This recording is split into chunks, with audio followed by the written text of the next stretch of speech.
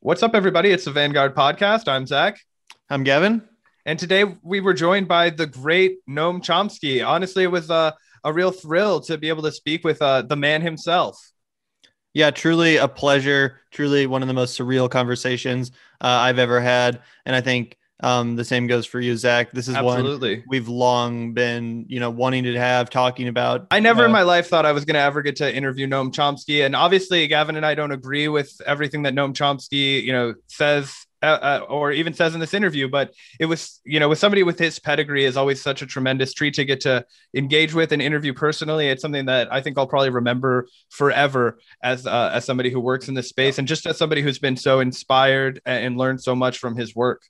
Yeah, I think it can't be understated or overstated, rather, how influential Noam Chomsky's work and ideas have been, even specifically within this lefty progressive media space. So it was just an honor and a pleasure to talk to him. And I hope you guys enjoy the conversation as much as we did. Yeah, without further ado, here's our chat with Noam Chomsky. Hello, Professor Chomsky. Welcome to the Vanguard. There's a lot we want to cover here in a short time, so we'll get right to it. Firstly, I wanted to say thank you so much for joining us this afternoon. I also wanted to pass along my sister Clara's regards. She's pursuing a PhD in linguistics at Indiana University. She's a huge fan of your work, and I just wanted to pass along her regards as she's very excited to watch this interview. But I wanted to kick off with a question about activism because you have a new book out called Chomsky for Activists, and we've put the link in the description if people want to check that out. And you've correctly assumed, Professor, that President Biden's environmental policy is a huge step up from Donald Trump's. But you've also correctly assessed that it doesn't go far enough, given the impending existential and ecological disaster that is climate change. And because of our corrupt campaign finance system, which essentially allows fossil fuel companies to fund and influence our politicians and legislation, there's a lack of will from either the Democrat or Republican parties to end our industrial fossil fuel addiction. Given the nature of the two-party system, which will likely just keep taking one step forward and 1 to 2 steps backwards every time a Republican wins the White House, what's your message to environmental activists who feel that the approach of groups like the Sunrise Movement doesn't go nearly far enough? And do you have any comment on the green anarchist or the anarcho-primitivist schools of thought, which suggest a complete rejection of and resistance to industrial corporate capitalism, which would be necessary to save the environment in their perspective? Well, let's start with the last. Whatever you think of green anarcho anti-capitalism, it's irrelevant. I mean, we can put aside the question whether this is a feasible or sensible move. Let's put that aside. Let's say, for the sake of argument, that it would be a good thing. It's irrelevant. The chance, just take a look at time scales. The time scale relevant to dealing with the threatening environmental catastrophe is a couple of decades. There aren't going to be radical institutional changes in a couple of decades. This is true even for what, in my view, are more sensible approaches, moving to significantly change the nature of the state capitalist system. I think that could be feasible. I think it would be a good thing. It's not relevant to the climate crisis. The time scale involved in doing that is beyond the point where we would have passed irreversible tipping points and the game would essentially be over. So the fact of the matter is that the climate crisis must be addressed within the framework of existing institutions, modifying them, changing this and that, but there aren't going to be fundamental changes in time. That's just a fact about the world. I haven't mentioned what I think about this solution, but frankly, not much of it, not much, but it really doesn't matter. Now, what should we be doing? First of all, it's not quite true, as people say, that there's a two-party system. There's a centrist party, the Democrats, and there's what's been called a radical insurgency, which has lost any semblance of being a political party. You can see that it's pretty frank, in fact.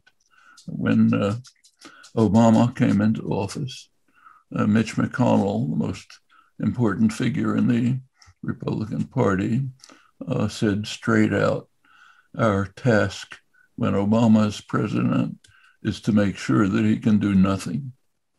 That's not a political party. That's something different. It's a loud voice for private power and private wealth and saying nothing else matters. If we have to wreck the country to achieve our power, so be it. When Biden came into office, same story. Goal is block everything. We already have seen that. Take, say, the first stimulus, almost $2 trillion stimulus. A large majority of the population supports it, including Republicans. Most of the people in Congress think it's a good idea, including the Republicans. 100% vote against it. 100%. Doesn't matter what you think. Party orders, we're kind of a caricature of the old Communist Party. Orders come from the top, from the Central Committee. We obey slavishly. Our job is to serve private wealth and corporate power, period, and block anything that prevents our coming back into power. Okay, that's not a two-party system. It's been, the Republican Party's been moving in this direction since Reagan, actually. It still had a semblance of a political party at the time. Changed with Newt Gingrich, changed again with Mitch McConnell. So that's the situation we face. There's one functioning party. It's going to hit a wall of opposition, no matter what it does, until they can get themselves back into power and continue the wreckage of the Trump period, which will probably put us to an end. That's the situation. Now, what can be done with the Democratic Party? Here, there's a split. Let's take climate. It's very interesting to see what's happening. Biden's program on climate is not good enough, but it's better, much better than anything that preceded. That's not because of a religious conversion.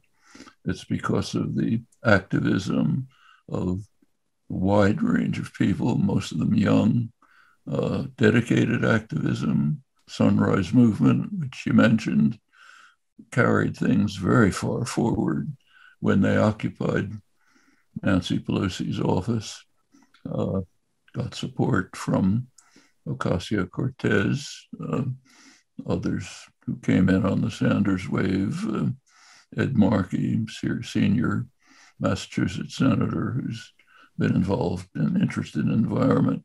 They succeeded in moving some notion of Green New Deal from the fringe, where it was ridiculed, if even mentioned, to the center of the legislative agenda. It's a big step, not a complete step, but a long one.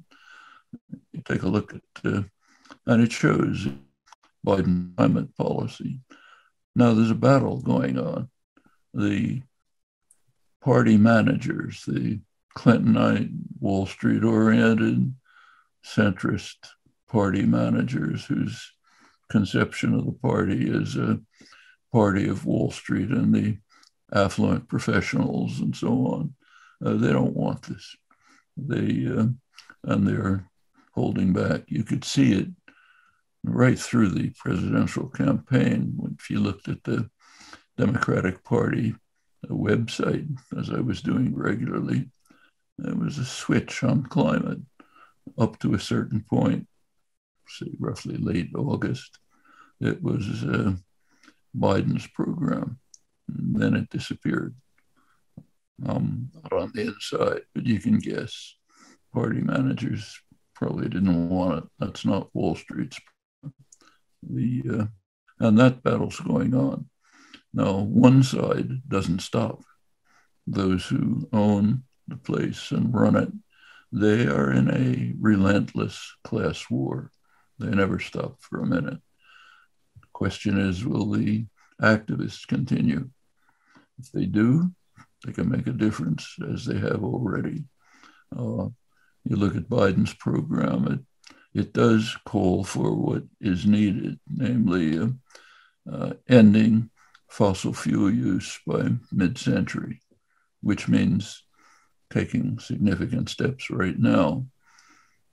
However, the means by which it calls for doing this are the ones that benefit the fossil fuel companies, the banks, and so on, namely by hoping to create means, new technological means to draw carbon dioxide out of the atmosphere. Well, there's nothing wrong with working on that, but that's not what's needed. What's needed is ending the use of fossil fuels.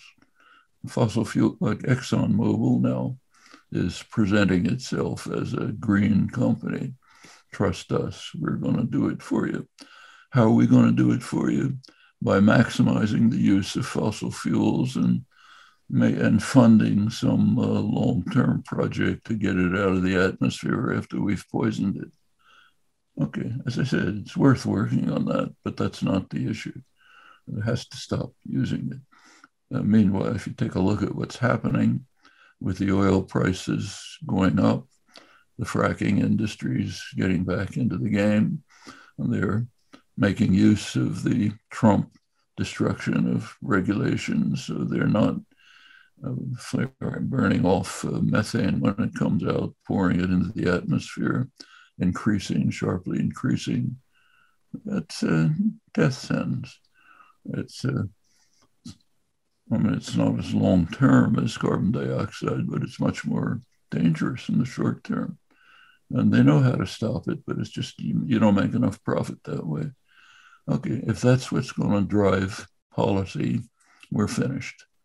It's not necessary. There are feasible means to deal with it, but it's going to take a lot of hard work internal to the Democratic Party. Now, the Republicans aren't lost.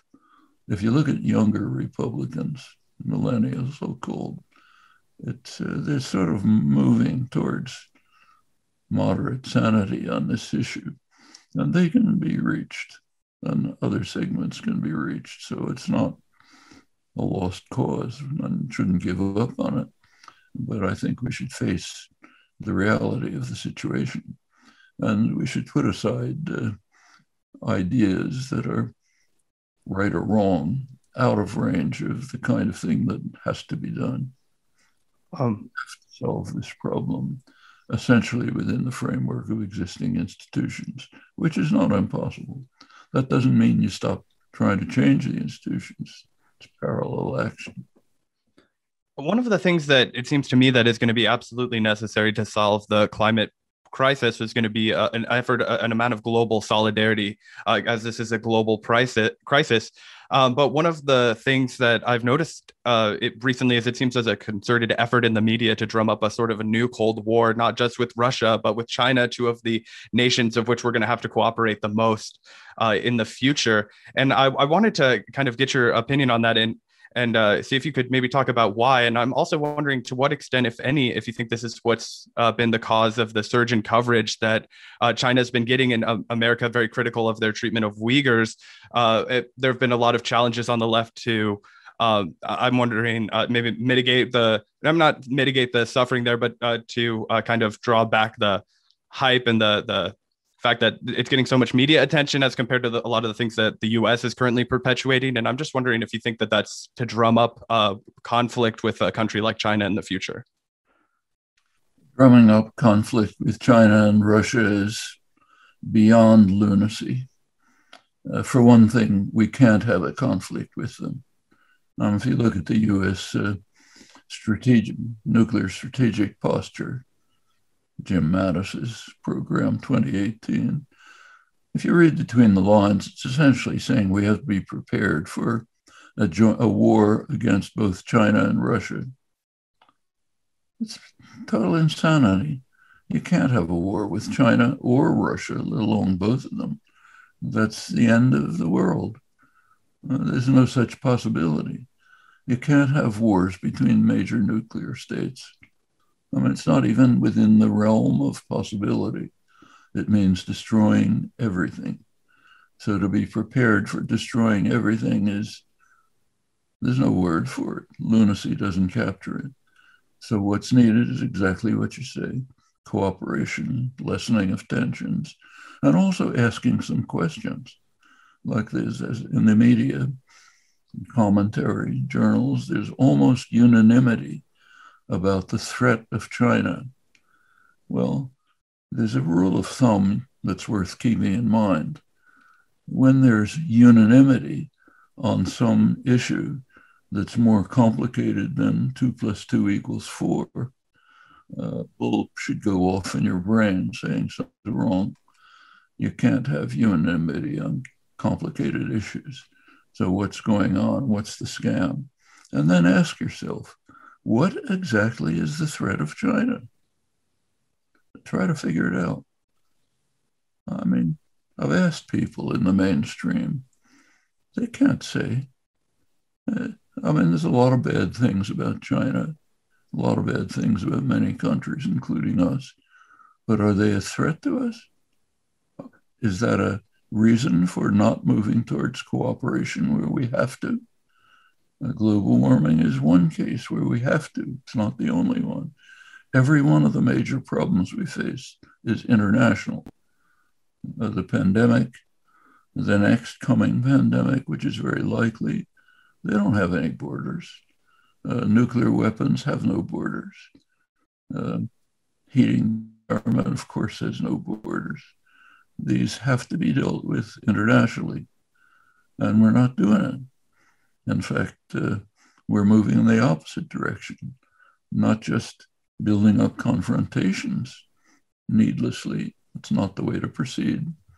But even in things that are really suicidal and known to be suicidal, if some extraterrestrial observer was watching what's going on here, they think we're totally out of our minds. I mean, take vaccines. It's perfectly well understood by across the board that unless there is rapid vaccination of people in poor countries, Africa, Asia, poor people in the West, it's going to be a disaster for all of us. The virus will mutate, get to forms you can't deal with. You can't put a border on it. It's understood all across the board. So what are we doing? Hoarding vaccines and not using them with conscious knowledge that we're committing suicide. It's pretty hard to give a name to this. I mean, it's a capitalist ethic gone insane. We have to be greedy for ourselves, even if it kills us. And we know it's killing us. Okay. Now take, say, the United States, what we're concerned with. Happens to be a big excess of vaccines. For one reason, because the FDA hasn't given authorization for AstraZeneca. Okay, so huge, massive vaccines. What are we doing with them? Well, Biden did take a step. He started giving some of them to other countries. Which countries? Canada, which is the world champion on overstocking of vaccines. They have more vaccines than they could use in 50 years. So let's give them vaccines. Mexico. Why Mexico? To bribe them to keep refugees from the wreckage we created in Central America, to keep them from reaching here. So let's bribe them by giving vaccines. This is in conscious awareness that unless the vaccines go to the poor areas of the world, not only will they suffer severely, but it'll be lethal for us. So yes, it's international. Everything that's going on is international. There are very few internationalist countries. Actually, one of them is not far from us. It's called Cuba, the only authentically internationalist country in the world. So what do we do about it? Well, it's interesting. First of all, we put it under brutal, harsh sanctions to make sure its life is as hard as possible, that it can do as little as possible. Brutal sanctions. The entire world opposes them. Look at the United Nations General Assembly, there's a unanimous vote against it every year, but we've got to torture them and keep them from developing down to the level of small-scale sadism. If you take a look at what's happening, it tells you a lot about ourselves. So the Department of Health and Human Services just came out with its report for 2020. That's Trump. You read down the details of the report, it's mind-boggling. They take pride in the fact that they convinced the government of Panama not to accept Cuban doctors. Panama's in the midst of a crisis. They don't have doctors. Cuba is the one country that's willing to provide doctors. True internationalism. So therefore, what we have to do is prevent them from doing it. Which is another one in there, which is equally mind-boggling. Brazil is a total disaster area. Now they have a Trump clone as president who's wrecked the place. They don't have vaccines. So what did the U.S. do under Trump?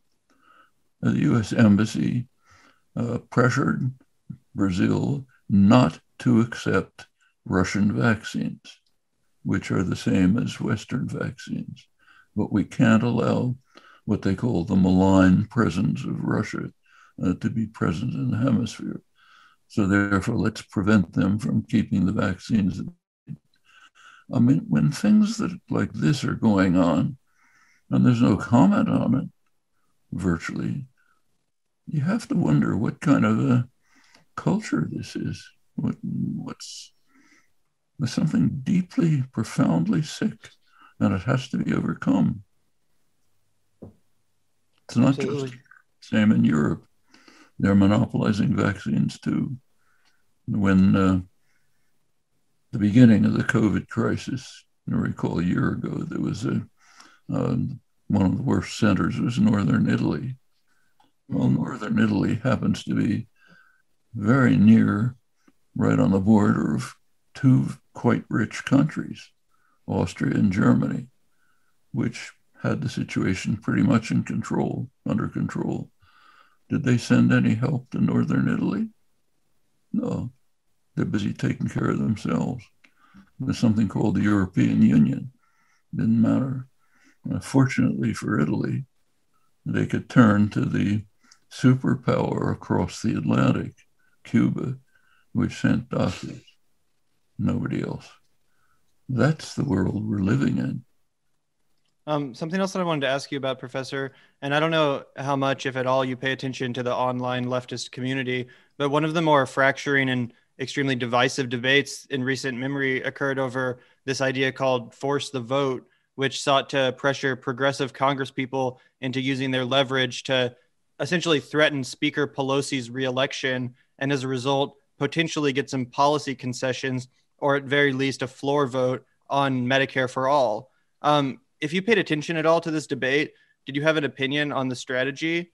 And do you think that elected progressives, congresspeople like Alexandria Ocasio-Cortez or Ro Khanna, who believe in policies like Medicare for all and a Green New Deal, have a responsibility to be fighting to push President Joe Biden and his administration even harder by using their leverage in instances like this, or to hold up key bills in order to get policy concessions? Let's take a look at the real world, not a dream world, the world we live in. Suppose you manage to push Pelosi to say, let's have a vote on Medicare for all. And in the Senate, push Schumer to have it. We know exactly what's going to happen. 50 Republicans will vote against it. A large number of Democrats will vote against it. 2, certainly, Manchin and Sinema, probably plenty of others. So what we're saying is, let's do something to be defeated. Is that a strategy? I mean, it's nice to say, I want this, but we're not children. who say, I want this piece of candy. I'm going to ask for it even if I'm going to be locked up in my room. If I could explain the logic just a little bit further, I think the thinking was, during this global pandemic, when all the other countries around the world have offered this, essential human right to their citizens in the tax-paying industrial countries, the idea might have forced a discussion, almost a conversation to be had around our government's lack of insurance, our lack of, universal coverage, especially during this key moment. And while it may have ultimately died, some people thought that it was very essential to have that record of which senators and which Congress people voted against it. That way we could proceed accordingly in re-election, primary and those elected officials, so we know where they stand with the insurance lobby or with the people that need insurance in a global pandemic. That was the thinking. Yeah, that's fine. We can press Congress people to take a stand, but not by a tactic that says, let's try to lose. If you want to do it, what you go is do what Sunrise Movement did. Go after the Congress people, say, we want you to come out with a strong statement about what you think about Medicare for all, meaning what every other country has. Okay, that makes sense. And then you get them on record. They have to face their constituents. You begin to organize among their constituents, educate among them. And most of them, they may say we support it, but we don't know what that means. And when it comes to, in fact, we do know what it means. What it means is, yeah, I'd like to have it, but it's pie in the sky. Because if we get it in any form, we're going to lose our insurance policy. I won't be able to see my doctor. You get a ton of propaganda coming from the insurance, the financial institutions, and it kind of overwhelms the little bit of organizing that's done. There's plenty of experience with this. We're not living in take Massachusetts, where I lived most of my life, most liberal state in the country. In fact, it initiated under Romney, actually, some limited form of care. Year after year, there was a referendum called in Massachusetts saying for universal health care. At the beginning, enormous support. Then the propaganda starts.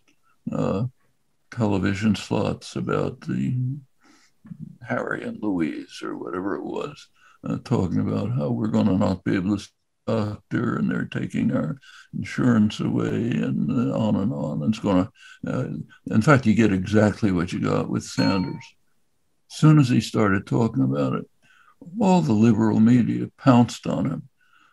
You had interviews with Sanders. They're interesting to look at. And a liberal reporter would say, how are you going to pay for it? What's it going to cost?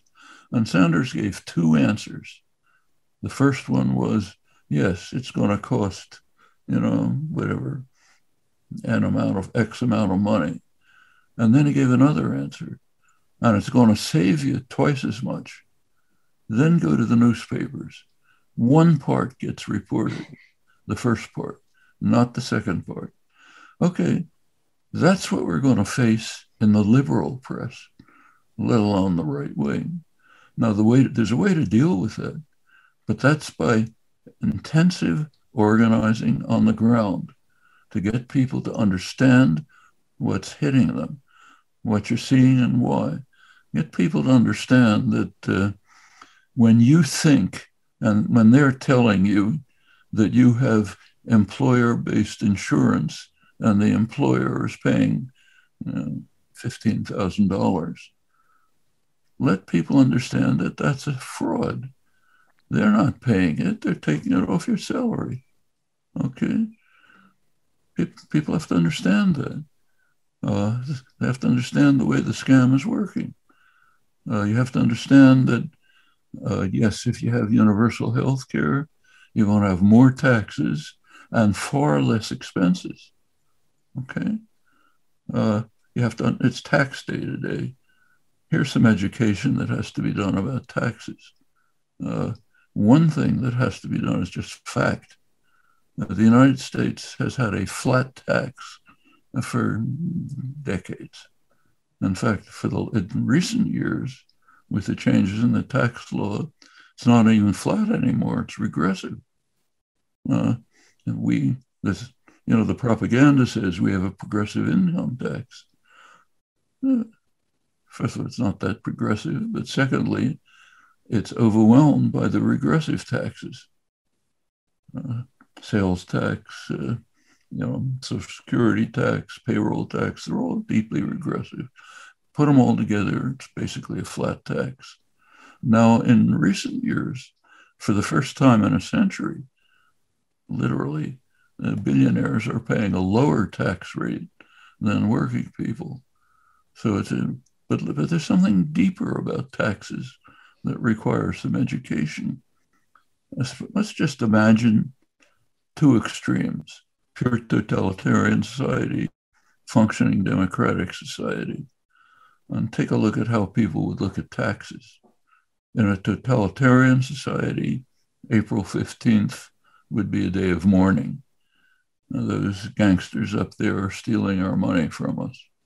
In a democratic society, it would be a day of celebration. We've gotten together, and we've decided on our priorities. We've decided on how to work them out. Today's the day when we do it. Let's dance around the maypole. Now, where are we in that spectrum? Well, that tells you something about functioning democracy. And that has to be shifted. People have to understand that working together for the common good is a desideratum. It's the kind of thing we want. It's not some guy up there stealing from us. To the extent that it is, we change it. Okay? Yes, it is to an extent. So let's change it, but not by saying, let's hand everything over to private power, which is unaccountable, and let them do what they want. That's the worst way to do it.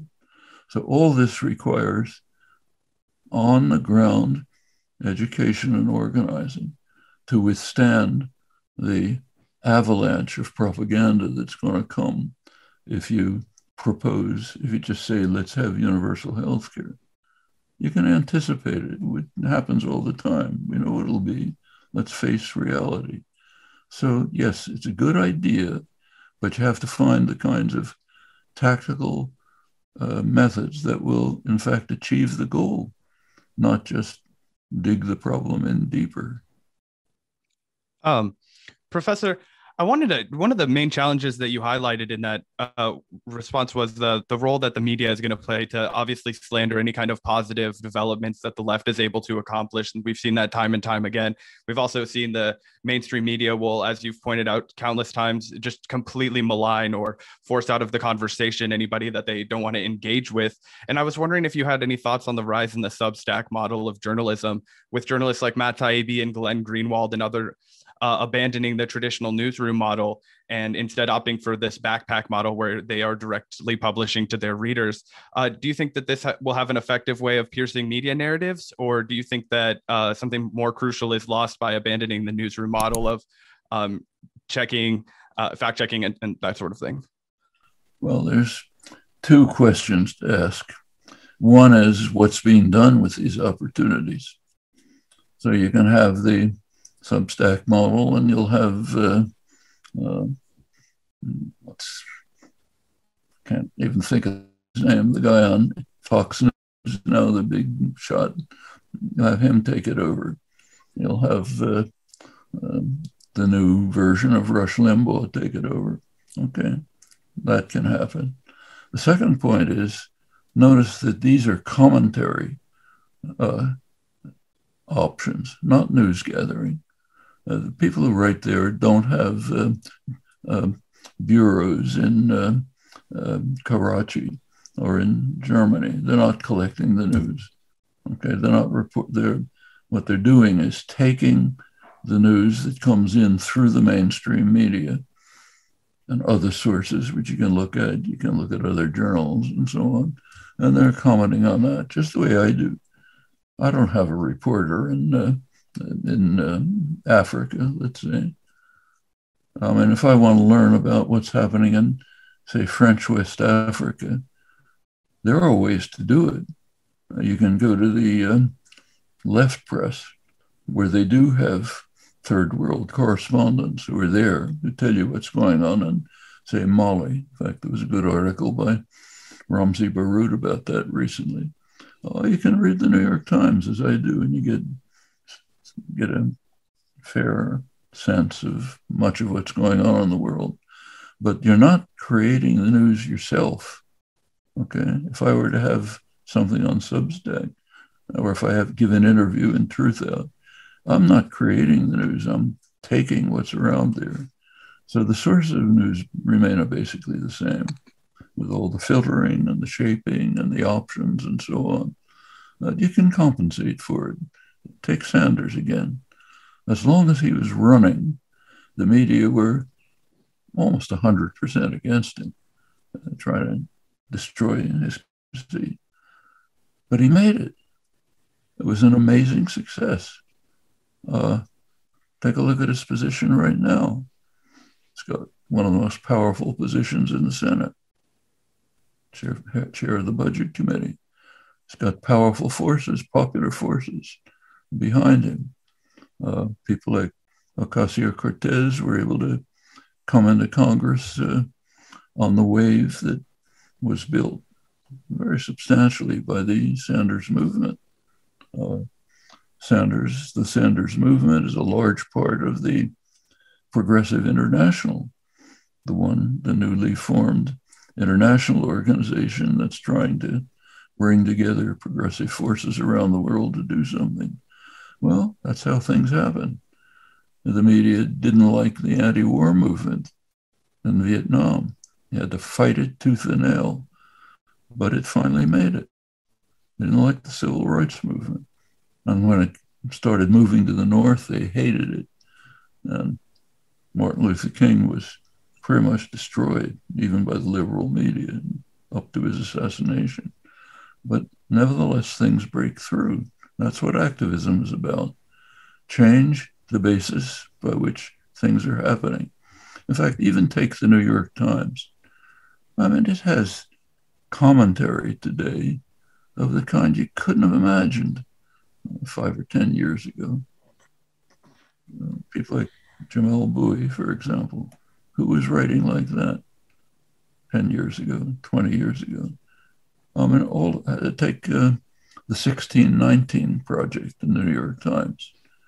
Would have been unimaginable a couple of years ago.